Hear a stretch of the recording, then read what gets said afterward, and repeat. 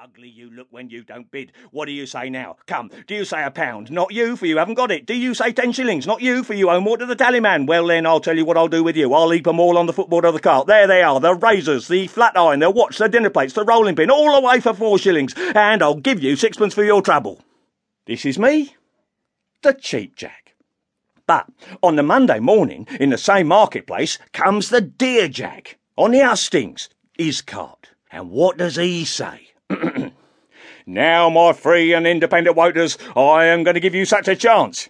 He begins just like me, you see, as you never had in all your born days, and that's the chance of sending myself to Parliament. Now, I'll tell you what I'm going to do for you. Here's the interests of this magnificent town promoted above all the rest of the civilised and uncivilised earth. Here's your railways carried and your neighbours' railways jockeyed. Here's all your sons in the post office. Here's Britannia smiling on you. Here's the eyes of Europe on you. Here's universal prosperity for you, repletion of animal food, gold and cornfields, lands and homesteads, and rounds of applause from your own hearts, all in one lot, and that's myself. Now, will you take me as I stand? You won't. Well then, I'll tell you what I'll do with you. Come now, I'll throw you in anything you ask for. There, church rates, abolition of church rates, more malt tax, no malt tax, universal education to the highest mark, or universal ignorance to the lowest, total abolition of flogging in the army, or a dozen for every private once a month all round, wrongs of men or rights of women, only say which it shall be, take 'em or leave 'em, and I'm of your opinion altogether,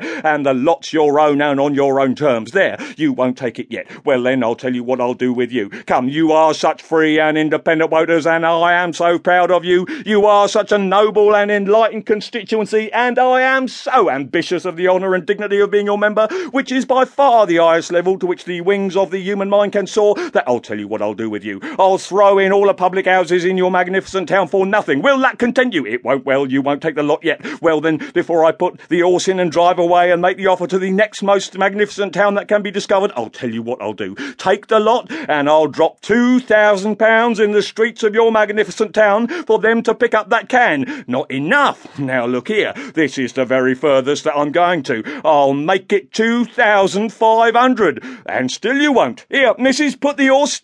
No. Stop half a moment. I shouldn't like to turn my back upon you, neither for a trifle. I'll make it £2,750. There, take the lot on your own terms, and I'll can out £2,750 on the footboard of the car to be dropped in the streets of your magnificent town for them to pick up that can. What do you say? Come now, you won't do better, you may do worse. You take it, hooray, sold again and got the seat. I courted my wife from the footboard of the cart. I did indeed. She was a Suffolk young woman, and it was in Ipswich marketplace, right opposite the corn chandler's shop. I had noticed her up at a window last Saturday, that was, appreciating highly. I had took to her, and I had said to myself, if not already disposed of, I'll have that lot. Next Saturday that come, I pitched the cart on the same pitch, and I was in very high feather indeed, keeping 'em laughing the whole of the time and getting off the goods briskly. At last, I took out of my waistcoat pocket a small lot wrapped in soft paper, and I put it this way, looking up at the window where she was.